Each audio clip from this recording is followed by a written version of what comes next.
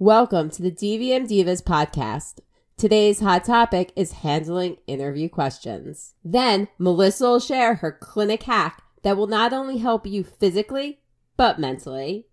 Maria is going to share a pretty significant mom fail that I'm pretty sure many of us have witnessed. And Anne will go into our clinic win that you can use. Join us as we go beyond the stethoscope.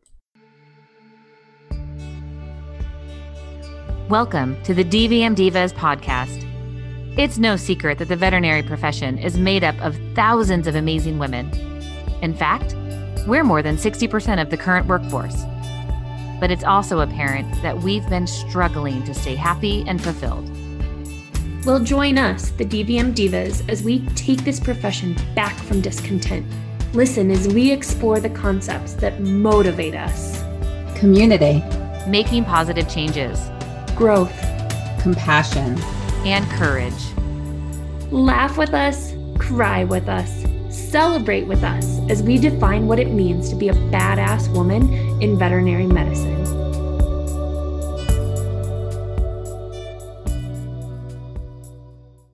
Hello, ladies. How are you today? Good, how are you? Doing good. So today we're going to talk about interviewing people and us interviewing with different companies. So let's start with us being the interviewers and having an associate veterinarian in front of us that we're soon to be, hopefully, associate veterinarian in front of us, and how we handle this conversation, because it is very difficult interviewing someone because not everyone shows their true colors during an interview, and you want to make sure that you get everything out of it. So with the two of you having previously owned or currently own a vet hospital, how do you handle these conversations so that way you make sure you hire the right person? I guess for me, kind of when it comes down to an interview, no matter what position I'm interviewing for, like, yes, I want this human to have those basic skills that are required for that. Are you my receptionist? Can you answer a phone? Are you a technician? Can you place a catheter? Are you a doctor? Can you do surgery? You know, whatever those skills are. So skills completely aside, even if your skills aren't perfect, so maybe you're not a licensed technician, but you know, you've had animal experience for a long time. Fine, skills I can train you with. What I really want to know is, where's your head? Are you trainable? Do you have an open mindset? Do you have a fixed mindset? Those are kind of the things where I go with my questions. Do a lot of like, what are your long-term goals? What are your short-term goals? What are your values? You know, I really ask them for their top 3 to 4 values because I want to know. I don't even care what the value. Well, okay, I do care what the values are to an extent. I mean, if somebody comes in and is like, I want all the money in the world, I'm like, great, you know that. Okay, good. You've at least thought about it. Like I want them to see some level of self-awareness. You know, for me, I can push it even further to, how do you prefer to be corrected? And, you know, if they sit there and tell me they've never messed up, great, nice to meet you. You can have a wonderful day. You know, how do you prefer to be corrected? Do you prefer it in written form? Do you prefer a verbal? You know, do you prefer over a cup of coffee away from the clinic? You know, some people want it, I want you to tell me I messed up right now. Some people want it 5 or 10 minutes from now. Some people want it 2 days from now. So like, do they know themselves well enough to recognize those things? So, and sometimes too, it's tell me about a time that you failed. How did you feel? What happened? How did you go about correcting it? Those kinds of things. And then I even drag it even further. Like, how do you handle conflict? Can you tell your boss that, you know, something's wrong? Can you not? I guess I go that way a lot more, and maybe that's not the right way to go, but No, I think that's a really smart way to go. And I've found that it kind of like you said, I don't always care what the exact answer is. I just want to know that there is an answer beyond yes, no, I don't know. If I ask, why do you want this job? And they can't tell me why, you know, that's a huge red flag. Like you said, if it's just, well, I need a job, I need a paycheck. Well, that's not exactly the kind of dynamic that I want on the team, because like we all know, this is a high stress job and I need people that are not going to fall apart. And I think that's a really smart question, Anne, that you have about how do you want to be corrected? I never really thought about asking that. And I think that's really important because I do struggle with that sometimes because everybody has a different personality and how I want it to be handled is probably not how others necessarily want it to be handled. And that's okay. And there is nothing wrong with trying to get down on everybody's level to a certain extent. And I really like that suggestion. I was bugging our office manager at work earlier because, they've obviously interviewed more recently than what I have. And I was, giving them a hard time. And she even threw out that the question they've really liked a lot lately is, what are 2 emotions that you want to feel more of every day? Ooh, I like that's that. a good one. What are 2 emotions that you would like to feel less of every day? And happy and sad are not, they're not options, right? And so they have a whole kind of list or chart that they like slide to somebody. And it's like, all right, what do you want? And so it's kind of an interesting way to determine if they've, 1, ever thought about it, 2, if they can identify their own emotions. Because come on, like you're saying, Melissa, it's a high stress environment. We're constantly go, go, go. You have to be able to call that emotion and know what you need to do with that emotion in a very quick succession, especially when you've got so many people running around and so many emotions. You have to at least know your own.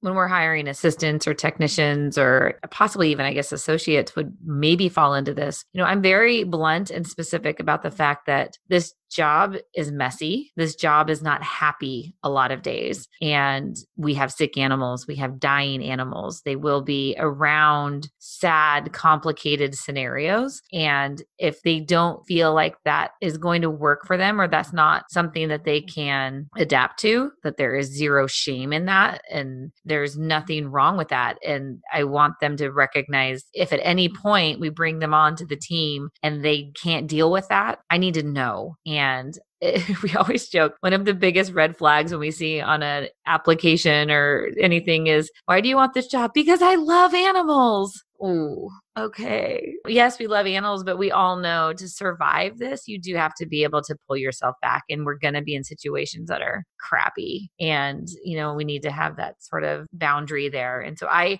will lay that out in the interview to say, look, this is how it's going to be. And if you waver on this, you might think if this is really the job for you, because I don't want to put anybody in a position that is unhealthy for them. For me, it really depends on the position that I'm interviewing for. So if I'm interviewing for a receptionist, I'm very blunt about what to expect. I'm very blunt about the yelling clients and how would you handle situations. I put them in situations and I want to know what they have done previously, what they plan on doing for it. For veterinary assistants or CVTs, I talk about more conflict between the team because I feel like in that area, we're so close together that the conflict occurs so much. So I ask, I guess, conflict and behavior stuff, because I feel that, like Anne said, I can train somebody to pick up the phone. I can train that person to place that catheter, but I can't train that person to have the personality to deal with the team they are going to be thrown into to handle things appropriately. And I'm very big on it in my own hospital and places that I've been. You have to fit and you have to be able to mesh well with the team, because if you're not going to mesh well with the team, you're going to break it apart. With doctors, I have to say my biggest thing is, have you ever made a mistake? Because I have had doctors say, nope, never made a mistake. I'm sorry. You're human. Everyone has made mistakes and it's okay to admit it. The thing is, if you admit it and you can fix it, or maybe you can't fix it, but you can understand you admitted it and then you can take the precautions to not do it again. You have to be able to learn from it. So I'm very big with trying to figure out what they've done wrong, not to point out, well, you did this, but to see they've learned from it and they're able to change. But I'm big on personality. And it's because I've seen people come into hospitals and you think, oh my God, they're a great tech, or oh, they're a great doctor, or oh, they're an awesome receptionist. But they take the team down so much. And that one bad apple is what can break it apart. Have you ever been in a scenario where you've utilized any sort of formal personality screening, like the Myers-Briggs or the DISC or, that type of stuff? I know it's becoming a lot more commonplace, especially in bigger corporations where they're kind of doing this as their onboarding. And I am a sucker for the personality profiles. I love taking them. I love learning about them. I love them. And I can see where there would be some benefit to looking at this balance of personalities within your practice. We actually had a DISC trainer come in and kind of do an assessment of everybody at the practice. It was really fascinating. And he did say that there are actual companies, they have a bunch of one type of personality and not enough of another when they are looking to bring in their next person, they might look for somebody that kind of fills that gap. Sometimes it does take that balance. You need to have your very energetic, your very go-getters balanced off with some of your maybe more reserved, little, chill kind of personalities. Yeah, I think that because if everyone's go-getters and like crazy, and I just can't imagine like working in a place that we were all like this. It drives me nuts. But yeah, that balance is definitely key. I'm like you, Melissa. I love nerding out on that kind of thing. I love it. And like, I want to know what everybody's is. Yeah. And I'm like, oh yeah, so I should talk to you this way. Like, yeah. And it goes back to that when you asked, how do you want to be handled, or how not to be handled? You can't ask that. You can't handle people. that is an inappropriate question. Hands off. But no, yeah, when you brought up how do you prefer to be corrected? Yeah, that kind of ties into that, what's your personality style? What do you respond to most effectively? I think the other thing that goes along with it is how do you prefer to be acknowledged? And that it's a two-part question for us. Yeah, because a lot of people, like, I feel like some people like it to be huge, while other people's like it to be like a little email, like, thank you for doing this, So is there anything that you would recommend asking besides those questions for somebody who is interviewing someone for a position at their hospital? There was a post here recently. I don't remember exactly which page I saw it on, but the topic was new graduates, veterinarians specifically. And it's really hard because the new graduates don't know what they're capable yet of either. Some are going to come in with all kinds of experience based on where they went to school, based on what externships they did. Others aren't going to have much experience with surgery. I mean, it could be such a huge sort of difference. And, how do you, when you're bringing in a new grad, how do you do that, I guess? And one of the things somebody had posted, and I thought it was pretty brilliant, was one, having a realistic expectation that a new grad, I don't care where you came from, I don't care how many externships you did, you're going to be slow, you're going to be scared to death, you're going to have imposter syndrome, all those things are going to be there. And so as the employer, you have to be realistic and understanding that this new graduate is not going to be showing up and ready for you to leave the building so that you can go take that week-long vacation that you have been so desperately needing for 6 years. I mean, nobody's denying that you need the vacation, but you cannot expect that person to fill out that role right away. And so having a very detailed and very specific sort of training schedule, where you would schedule certain amounts, obviously have longer times for appointments and maybe ease them into surgery, starting with the easy neuters, cat spays, moving on up to full in heat 60-pound lab spays, that kind of stuff. I think we all just shuddered.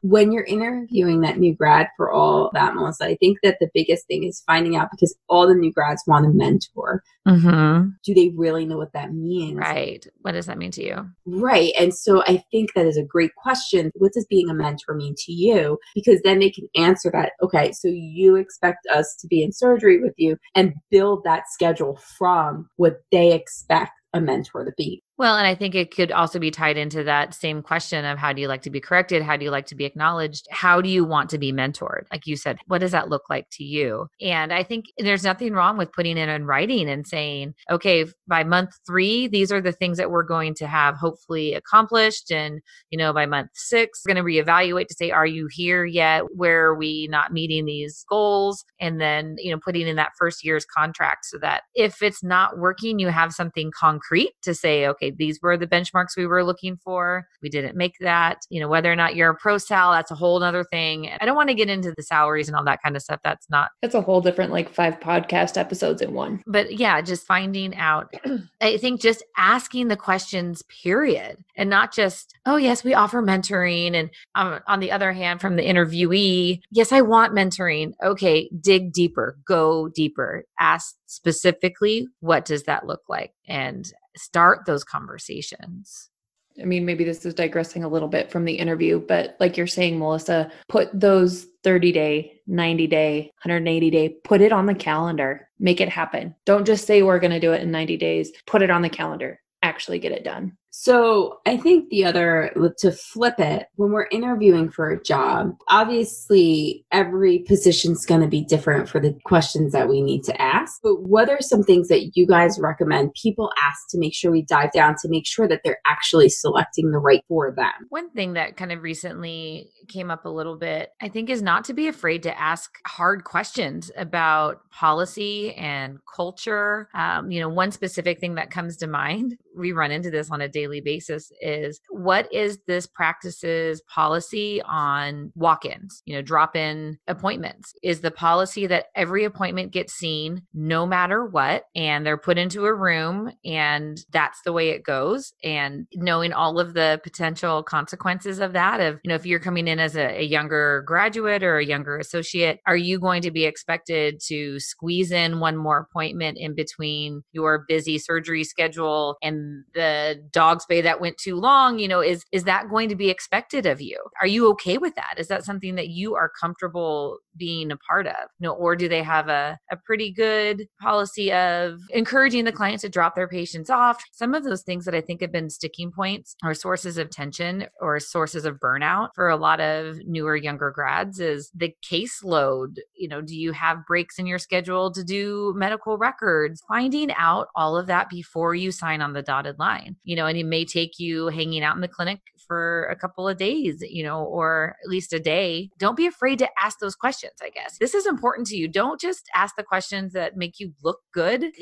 We want people in our practices that are going to be a good fit, like you said, Maria. If the way we do things will not mesh with you and your mental health and your mental well-being, then this is not a good fit for either one of us. And I would much rather know that from the beginning as an employer, or if I'm going into a new position, I don't want to be committed to somewhere that just doesn't resonate with how I want to live and how I want to practice. There's plenty of jobs out there. So find the one that will work better for your personality. I think another good question to stick in with that is, how many days a week do you get lunch? Yes. And how often, how long is your lunch? A good employer would be honest with you and tell you, but sometimes I'd be nervous that they actually wouldn't tell you. Be like, yeah, you get lunch every day. You get scheduled lunch every day. But how often? I would ask the technician. Yeah, ask the receptionist, ask the techs. So it brings us down to a good point is you need to shadow these places. You need to observe or work a day and say, hey, can I do a day of relief here and see if it is something that I like? And that's where you start digging in, because I feel like a lot of times employers want to be like, this is the best place to work. Not everywhere, but they believe it's the best place to work, and what to them it is. But you need to make sure it's right for you. A lot of questions that I ask are, how many of your doctors are here past, say, 6 o'clock? Because if they're like, well, usually they stay till 6:37 to finish up charts, why aren't they being efficient enough? Let me tell you, I'm out the door at 6 o'clock. I don't want to hear that we're being here till 6:30. So what is not going right? Is it the doctors, or is it the way that you're scheduling the pets? Is it like you're taking every walk-in? Like, these are questions that need to be asked, but it's something that you're not going to see in an interview. You're going to see when you're actually working. So I always tell people, if you're looking for a job, whether it be a receptionist, a technician, or a doctor, ask to do a couple hours of shadowing and dig deep into the staff, because the staff is the one that's going to tell you the truth. I would agree. Another question that I think would be a good one to ask, and you might feel like you don't have a place to ask it, but I would say ask it, is how will it be handled if I request a certain product or medication to be carried that the clinic doesn't already carry? Mm-hmm. If you're going into a corporate position, you may not have any say. I would imagine that it's pretty structured. I don't know exactly how that works. I've never been in corporate, but if they say what we have is what we have, we're not changing anything, or do they seem open to, especially if you're a new grad, you might know a lot newer stuff than I do. I love working with new grads. And so if you are going to be in a place that is not going to allow you any say in new products or inventory, or kind of let you find your way in what medications you want to practice with and they are not willing to budge on that, to me, that would be a red flag. And I would urge you to reconsider. Well, I know for me, when I interview and when I interview others, I really like it when before they even show up to the interview, they know about my company. Mm-hmm. I mean, there's no excuse to walk in and not know what my mission statement is. If you don't know, it's okay to ask, because then that's another thing, like dig into their online presence. I don't necessarily mean like read all their Yelp reviews, because being in the veterinary field, we know those can go all sorts of wrong. But what I mean is, check out their website. What's their mission statement? What's their value statement? Do they have pictures of their staff? What do they put out there online? Is that something that you're comfortable with or not comfortable with? What does their Facebook page look like? Because you can get, I think, a feel for a culture and a practice online before you ever walk in the door. And then if you find something that you have a question about, ask. Like, I'm super impressed when people come in and are like, so I read your mission statement online. What made you choose this word over this word? Right. Because then that's them interviewing me for Right. my Yes. mindset and how I treat my employees and how things are handled with us. And I want to flip that. If you're interviewing someone, research them. I have sat in interviews and people have pointed out things before I even said anything. It wasn't on my resume. Pointed things out and asked me about things. And I was like, they must really be interested in me. They must really value me because they took the time to actually research me. So on both ends, we need to really research each other, and we need to see, pick those things that you wouldn't typically know about, because that's the thing that might actually make the connection with the two of you. Also, a little bit on that end, clean up your social media accounts. If you are going in to interview for new jobs, like if I am going to start interviewing for jobs, they're going to look. Yes. And so make sure that every picture you have available is one that you are proud of, or at least not embarrassed about. Just make sure that the message that you're putting out on your social media accounts are who you want to be looked at as a potential employee, because they will look. Mm-hmm. They will look. I cleaned up my Facebook when I started applying for jobs when I got out I don't of think school. I've ever cleaned mine up. I think there's probably stuff like way back from college. Oh no, I deleted a lot of stuff, but not saying it was anything bad. It was just, I wasn't professional. But yes, clean up your social media. Don't privatize it. Delete it. As an employer, honestly, if I'm looking at somebody's profile and they have stuff from when they were in college and there's normal college stuff there, I'm not going to hold that against them. I mean, Right. I'm not a hypocrite. They don't have double standards like that. Right. But still, I mean, I guess just use your best judgment. Just know that, kind of scroll through and ask yourself, is there anything on here that could potentially, kind of goes back to our conversation about dress codes at conferences, dress for the job that you want, not the job that you have. And I think for your social media, it's kind of that same concept, post for the job that you want, portray yourself for the job that you're looking for, have a critical eye, I guess, of yourself and decide what you feel like you want to put forward. So do either of you have any other suggestions for questions that somebody who is interviewing for a position? Don't be afraid to ask the questions. I guess that's my biggest take home is worst case scenario. If somebody doesn't hire you because you were asking questions, you didn't want to work for that person anyway. Mm-hmm. It's only going to just bring up potential conflict before you sign that contract. Well, and I think you make a good point there too. And I think the combination of ask questions during the interview, ask about culture, ask do people get lunch, ask those questions, and then do your working interview. Hang out for a few hours, hang out for a day or two, and see, is what you're being told match what's actually happening? Yep. Mm-hmm. Yes or no? And then I think that can kind of help too. Yeah, it can tell you what kind of culture you're going into just by doing those two things. All right, guys. So let's dive into some wins, hacks, and fails. Let's start out with the hack today. So let's go to Melissa for our hack. Well, and it actually kind of very much partners up with what we've been talking about this whole episode. So my hack is being able to squeeze in exercise over my lunch hour. What? I know. How do you have time for that? Well, first of all, it goes back to everything we've talked about. Having a lunch break is a huge priority, and it is the exception rather than the rule for us to not get a lunch break. I mean, certainly there are days when that doesn't happen, but we make every effort to get everybody their break. That's just something that we value. I think everybody needs that time. So luckily, one of the benefits of being in this small town is that I have a gym wellness center just 5 minutes from the clinics, and they offer a workout class 3 days a week over the lunch hour. Even if I don't go to the actual class, I could go on the treadmill, I could go lift some weights. I can get a 30-minute workout in without too much difficulty. An hour lunch typically, so I can take 15 minutes or so to get myself changed, to get over there, do my workout, come back,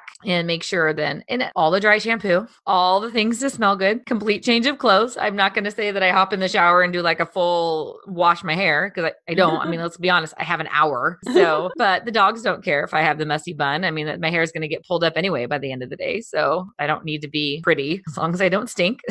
I will then just usually eat my lunch kind of in between my first afternoon appointments. I don't really sit down and eat. To me, on those days, I enjoy just even going for a walk when the weather's nice, going for a jog, getting out of the building, even if it's for just 30 or 40 minutes. I've even just honestly sat in my car some days on the nice days, drive out to a shady spot and just listen to a podcast or something. But it's so hard to get time to work out. I would love to say that I work out in the morning before I go to work. Rarely do I do that. By the time I get home, I'm wiped, I'm exhausted, I've got 1,000 kid activities to do, and I just don't want to anymore. So I've found that if I do it then, it gives me the break I need from the clinic and it gets my workout in, and it just works for me. And so I encourage people to explore it as an option. Again, if you're not getting that lunch break, we need to work on that.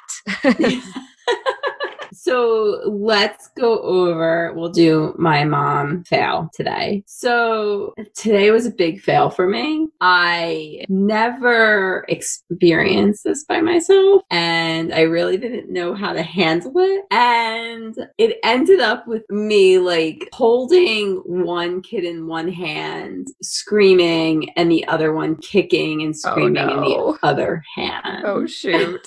Oh. So my mom fail is that my 2-year-old and 4-year-old destroyed DSW today, and I did not know what to do. I pride myself in that when I take my kids out, I can have them in line and they listen to me, and it might be a little bit rough, but it'll never go as far as my 2-year-old running down the aisle of DSW at 10:15 in the morning, knocking over their display of shoes that piled up higher than his head, and then running to the end of the aisle, pulling out the boxes, throwing them on the floor while my 4-year-old, laughed and joined him. As I'm running down the aisle, screaming their names, chasing them with 2 pairs of shoes. Because I've been dreading this day and waiting for my coupons to take effect so I can get them new shoes so they didn't have holes in them. So I apologize to the DSW employees that had to clean up my mess.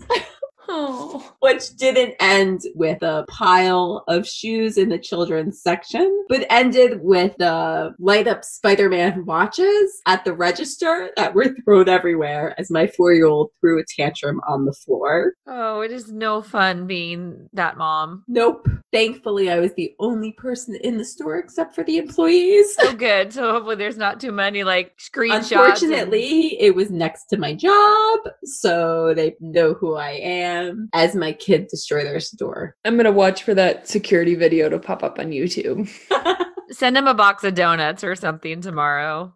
I think I might. And the woman was so nice to me that checked me out that she gave me an extra $20 off because I think she felt bad for me as my 4-year-old was screaming on the floor that I wouldn't buy him the Spider-Man watch. So my fail is today. You know what? Sometimes things happen. We cannot control them. I think they caused havoc in the 4 places that I had to go today. You've earned your glass of wine then. Yes. I earned my half a bottle that has abused. I earned it, and I apologize for that. I might go buy them coffee from Dunkin' Donuts. So let's go on to something that's positive. as we go to Anne for our when today. So I'm super excited because, after being in practice for this long, like there's not a ton of things we haven't done before, right? I mean, every once in a while something pops up. So I'm super excited because we had a little kitty in who was blocked, little boy kitty, and my techs were running through the options, make sure we had all the pain controlled. And it was super funny because my one technician she's amazing. She's worked ER for a long time. And she's like, well, you do this to cows all the time, right? And I was like, what do you mean? She's like, well, we're going to block him. And I was like, no, I don't understand.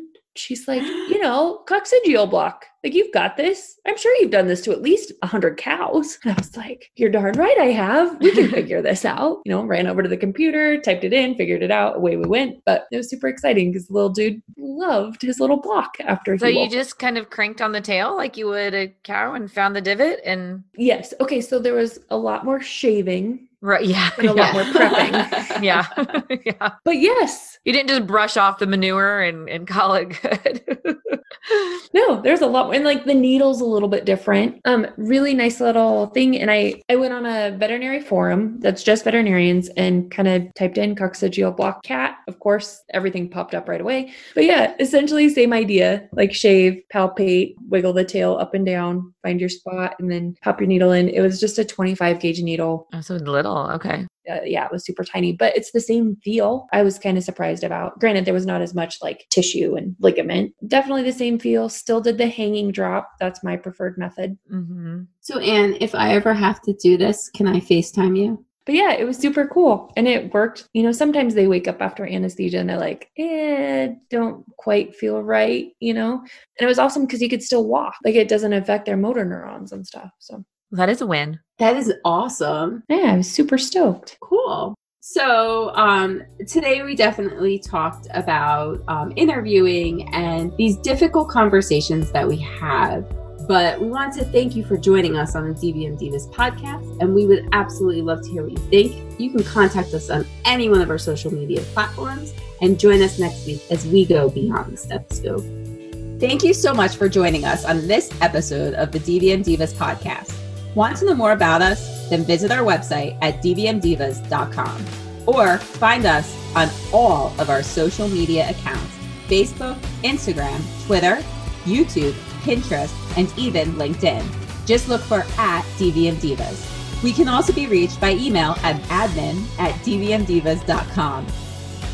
Don't want to miss an episode? Be sure to subscribe. And while you're at it, rate, review, and share. Your online love really does help. And tune in next week as we once again go beyond the stethoscope.